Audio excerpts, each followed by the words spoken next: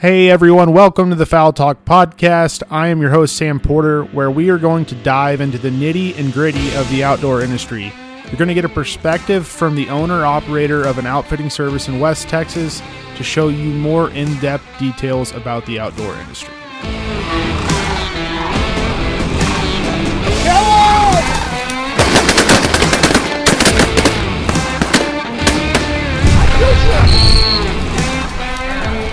Had 14 guys here sitting on an edge hide, 14-man limit, got her done. What is up, everyone? Thank you for tuning into this episode of the Fowl Talk Podcast. I am your host, Sam Porter. Man, it has been a minute. We have not put out any episodes in quite a long time. Simply put, we got busy, got a little burnt out, and things just got crazy around life. A couple of job changes as far as day jobs and the business growing, the business is booming, man. Just a lot of everything here. So this one's just going to be kind of a little recap of what's been going on, why we haven't been, kind of releasing episodes, and just a little update on where we're at. So let's dive into it. Man, we kind of cut our last episode short. I guess it was back I don't know, September, October maybe, and that was, right around dove season stuff, so we were running balls to the wall pretty much on that, and just really didn't have a whole lot of extra time between that and my day job and just making all the ends meet. So that's pretty much why we kind of stopped. But we're gonna, obviously we're getting it running again. We're gonna have a lot of new guests coming on, some that we've talked to, some that we haven't talked to. So it's looking like it's gonna be a really good start to this, and hopefully we'll be able to, grow as hunting season comes along, keep y'all informed, do some, weekly updates as far as, how season's going, what things are looking like, the weather, just kind of the whole down low. That way y'all can kind of get in tune, learn a little bit more about the outfitter, and just kind of, know the day-to-day, ups and downs of running a guide service, because it's not all sunshines and rainbows. It's dog shit and mud half the time, so we're going to make the best of it. This is just a random side note. My lab Rip, he is a tank. He's a feather seeking missile, as we call him. About a 65-pound yellow lab. Got him out of Kearney, Nebraska from Plum Creek Retrievers, trained by Dave Johnson from Apex Retrievers in Elm Creek, Nebraska. But this dog has quirky when it comes to some things. Y'all seen him on my social media. If you haven't, go check him out. Dirty Texas Outfitters on Instagram, Facebook, wherever.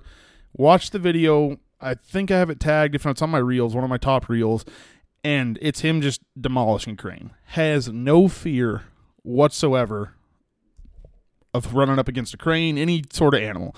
Hogs, it doesn't matter, which I don't like the hog thing. That's another side tangent we can get onto. But not this last year, ever since I got him back from the trainer, he's been money. A1 steak sauce when it comes to casting, everything I want him to do, absolutely perfect. He's a 3. He just turned 3 in April, so he's a younger dog, but man, he's really fit into some big boots and is killing it. The one quirk that it just blows me away, the dog's scared of the dark. He does not like the dark, and it's hilarious because when we go park the trucks in the morning for a hunt, it can be anywhere from 5 to 6, depending on what time. It's usually dark, right? Or very close to, first light. Well, normally we'll get out. We set everything up. Rip stays in the truck, and then I go park the truck. Some clients follow me, yada, yada, yada. Well, once I park the truck, start walking. Everybody has their headlamps on or not, depending on what time. Well, Rip got to be right there next to you. What he does is he'll run up like 30, 40, 50, 100 yards in front of y'all.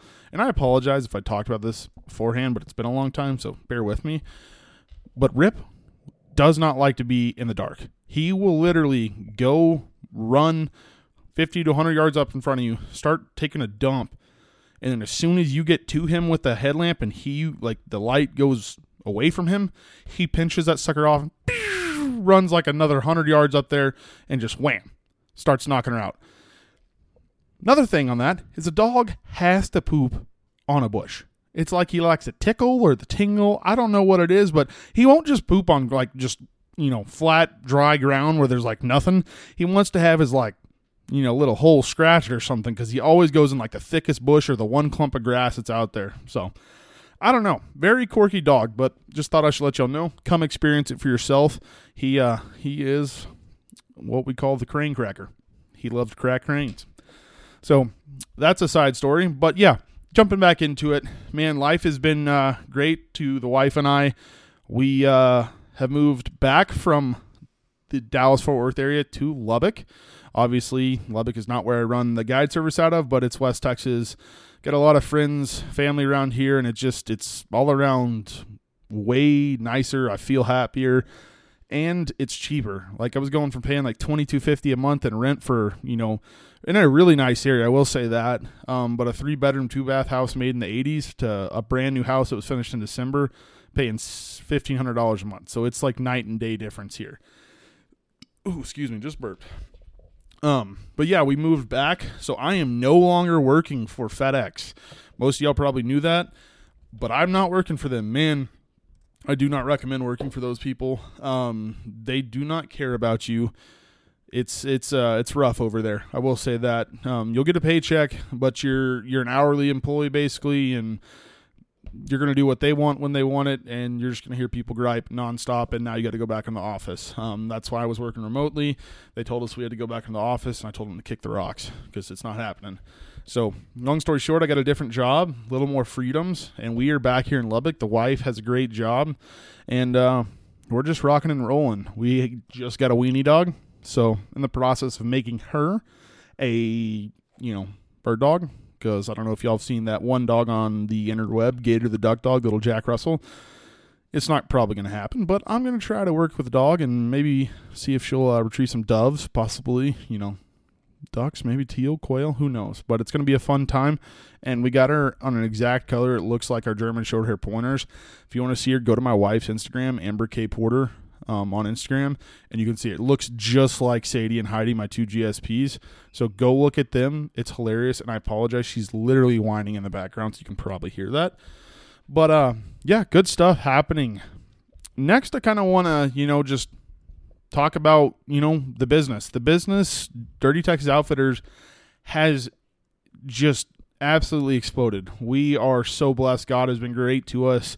And all praise to him because, man, it's been nuts. We went from, years back, 3 or 4 years ago, basically being some hardcore weekend warriors, and I worked for quite a few people before that and ran it back when I was in college. But, once I graduated, life happened and kind of had to slow down. Well, people told me I can't, and that's a really big thing that really gets under my skin. When you tell me I can't or I'm not going to be anything, that's just all the fuel that I need in the world to go out and kick some ass. So that's what I'm doing. I'm trying to do, not trying to sound cocky. It's just, that's what we're doing. We've absolutely exploded. If y'all are coming out to hunt with us this year, thank you for booking a hunt. We really look forward to having y'all. It looks like it's going to shape up to be a great season. Lots of grain. And, we have, let's see here. We're going to have 4 or 5 full-time guys, not including me. So we're going to have a way bigger staff than last year. And, all around more scouts on the road. So that's going to give our customers the end opportunity to have better shoots, see more birds, more controlled. Don't get me wrong, last year we had a phenomenal year. Killed over 1,800 cranes on our operation, and I think close to 700 ducks. It was a phenomenal year, but it was a struggle last year. We didn't have as many guides as I needed to. Some of the guys, we had to let a couple of them go, and my main guide, Truman, shout out to him. Dude, absolutely killed it. Gerald, G Money up there in Kansas. Thank you for sending him my way.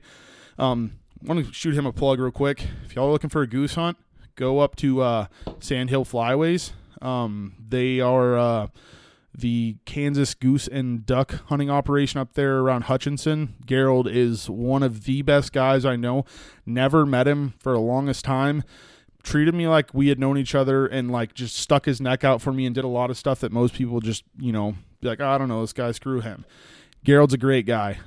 He runs River City Sawmill there as a partner in that. I'm not 100% sure. They're in Wichita. So if you're in that area and need some just A+, really nice wood, give Gerald a call. Hit him up. It's Gerald Jeffries. You can find him at Gerald Outdoors. I'll pull it up when we're talking. But Gerald, he is the man for that. They shoot a lot of lessers, specks, mallards in the field, kind of a little bit of everything. So go check him out. It's Gerald, spelled GERALD _outdoors 316. go give him a shout, give him a follow, tell him Sam sent you over there. And he also runs Sandhill Flyways Snows, which me and Zane just got back from that in March. Yeah, March. We went up there to Missouri. Dude, we spanked the birds. We sat out there and absolutely demolished the birds. So I can't recommend them enough if you're wanting to go shoot some white birds or shoot some little geese and, field ducks, because we just don't get the field ducks as much. So go check him out.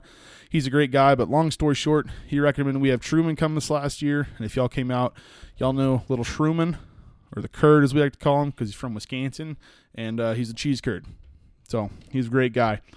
But yeah, that's it. We are looking to rock and roll. Dove season is, getting here quickly. So we are absolutely forward for season. We are booked up completely for dove season. We've got duck camp coming out. We're doing a giant youth hunt. We got like 40, 50 people coming. And then multiple other private groups. Scarrold and the guys from Sandhill Flyways are coming down.